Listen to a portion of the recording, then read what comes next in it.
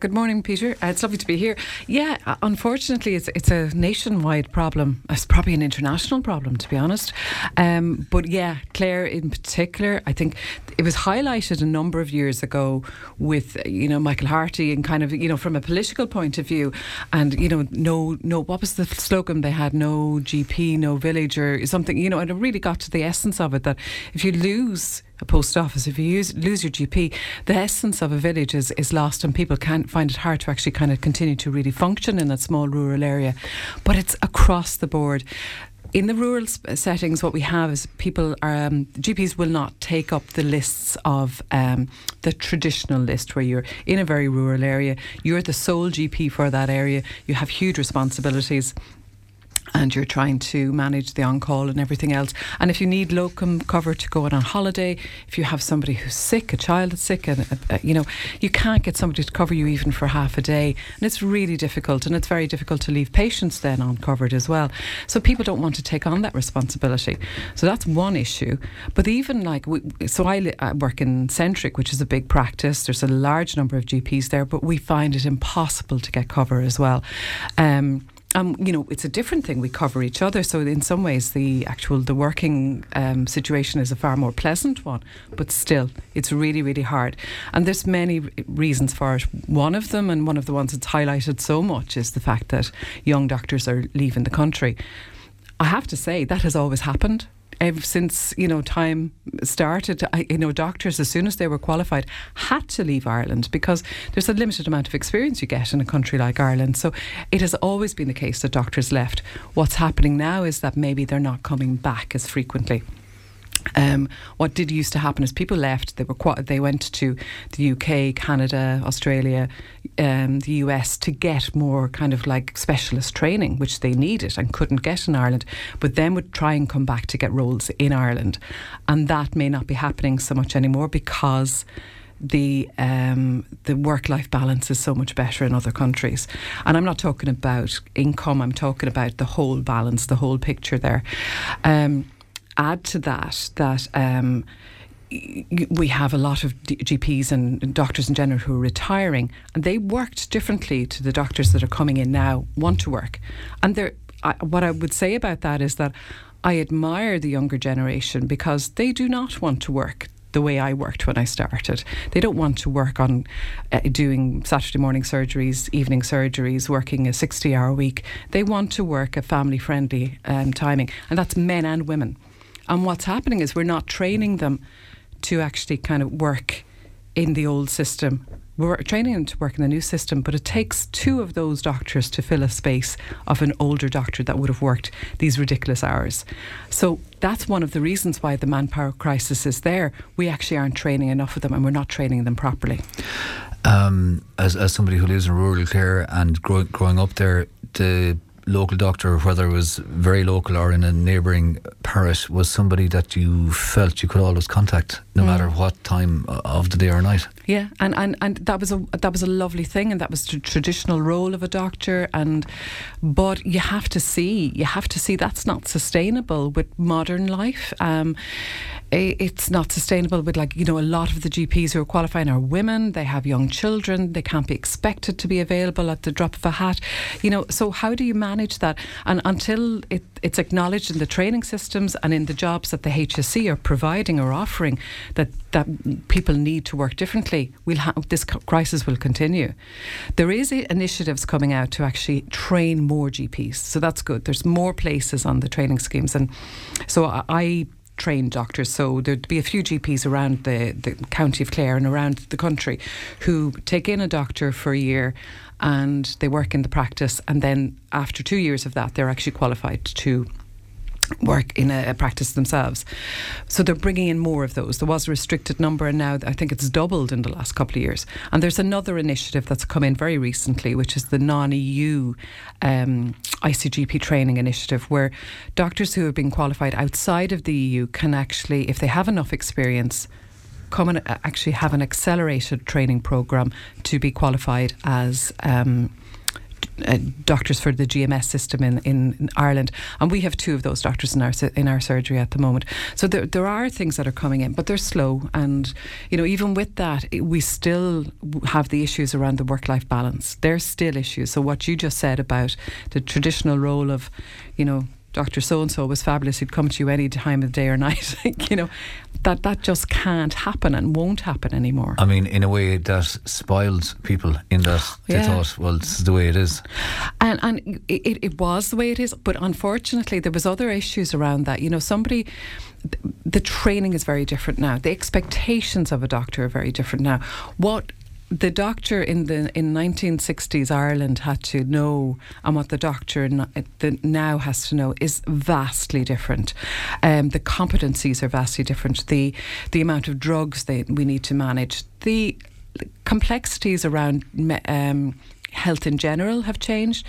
And there's also another issue, the medical legal side of it. Ireland is very litigious, and we have to be incredibly cautious about how we manage things. We have a system as well where we have people who desperately do not want to go anywhere near our secondary centres. In Limerick in particular, it seems to be one of the worst things I could do to a patient right now is actually say you need to go into Limerick. They'll beg and plead and do anything other than go into our hospital, which is our backup centre. So we have so many other pressures on us that weren't there a number of years ago. When I started working in Ennis, we could send people across the road into Ennis, and I'm not saying that that's what it needs to be now.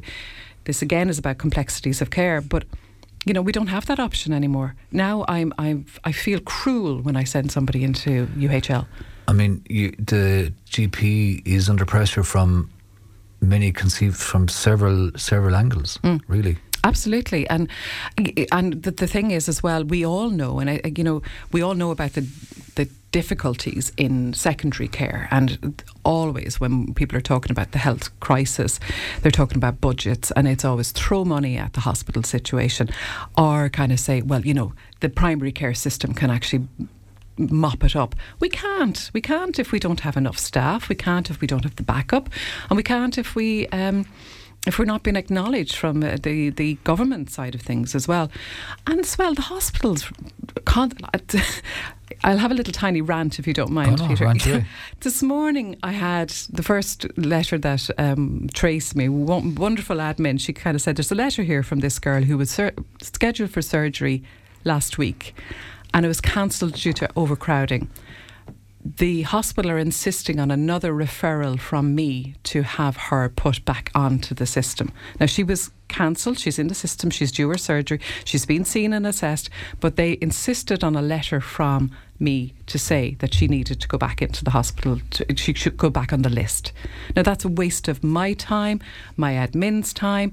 This poor patient is upset. The system is a mess in so many ways, and what happens is it's the really, really good staff that work in it get overwhelmed and maybe leave the system because they just can't deal with the inadequacies of some of the managerial decisions that are made. And I mean, I can sense your frustration. It's palpable. Sorry. But it's very understandable. And you've been in the system for many years. Somebody coming in could be overwhelmed. Oh yeah, we thankfully have a new doctor who started with us a couple of weeks ago, and he's kind of bamboozled at the moment. He's come from the NHS, lovely guy, but it's different, and you kind of go, why is it so difficult to access things? Like, the Irish healthcare system is extremely good when you're ill, and when you're in it, getting into it is just so difficult, and unfortunately we only hear the negatives about it then as well. We hear about the trolley crisis every day. We hear about somebody who was discharged and inappropriately. We hear about the unfortunate difficulties or mistakes that happen, and nobody goes into work as a medic ever intending to harm somebody, but these things happen because of the overwhelming nature of the work that we're exposed to, and what probably we need to hear more about the good things, and there is a lot of very, very good things that happen in the Irish system, but the manpower issue is a massive one. Pharmacists can issue some repeat prescriptions.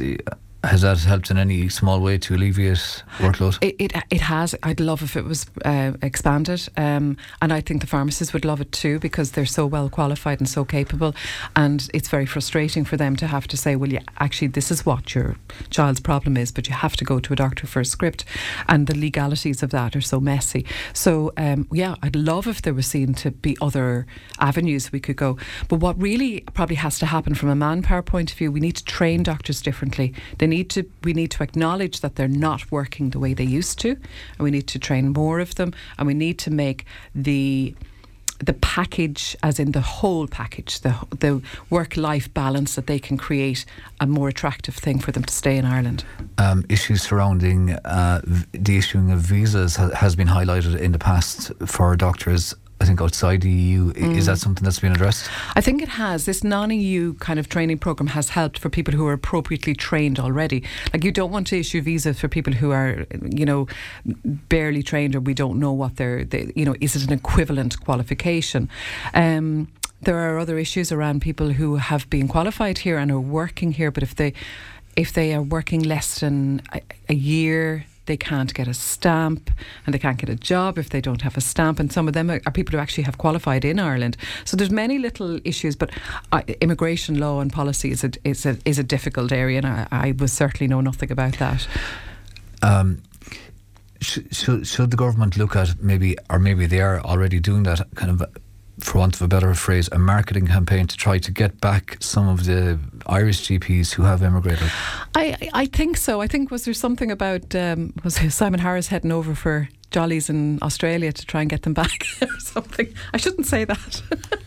I heard something around that, but yes, I'm sure they are probably trying to. Like, I know when I went to Australia for a short period of time, and I went because there was a recruitment thing. I was thinking about it, and they gave me this fabulous setup where I had a job, an apartment, and I knew what I was dealing with, and so I went on that basis. People coming back to Ireland now don't know what's ahead of them. They don't know what sort of they may actually apply for a job in rural Clare, but they don't really know what sort of facilities are there to back them up. Is there an IT system? Is there admin staff? Is there anything? They don't know. So that's what needs to be improved. And if there was a kind of a communication deficit, it's around that. It's around what services we have to back you up when you're here. So if they want to go over and tell the lads on the beaches in Perth that they'll be looked after by admin staff and proper IT, I'm sure that might get them back. And just finally, Máire, I mean, you sound frustrated. Is there any bit of optimism there that maybe this might be, if not resolved, alleviated somewhat? That, I mean, you can see it in all parts of well, I won't say all parts of this county, many parts of this county where you don't have enough doctors, and doctors who are there cannot take on more people. It's just not feasible. Oh, I know, and it's causing huge worry to. And I think it's causing an awful lot of frustration with patients. And we hear that, and you hear people say, "I can't get an appointment for 4 weeks," and that. Now in almost every situation, if something is an emergency, it will be seen that we do an absolute best, and all doctors will do to try and kind of see people. But as far as optimism, I suppose there are some kind of green shoots. There's some kind of optimism there, but really, I think it's about how we have to acknowledge that the way general practice and medicine in general is thought and how it's been worked now is different to how it was previously. And until that's acknowledged, I don't think we will address this manpower crisis in any real way.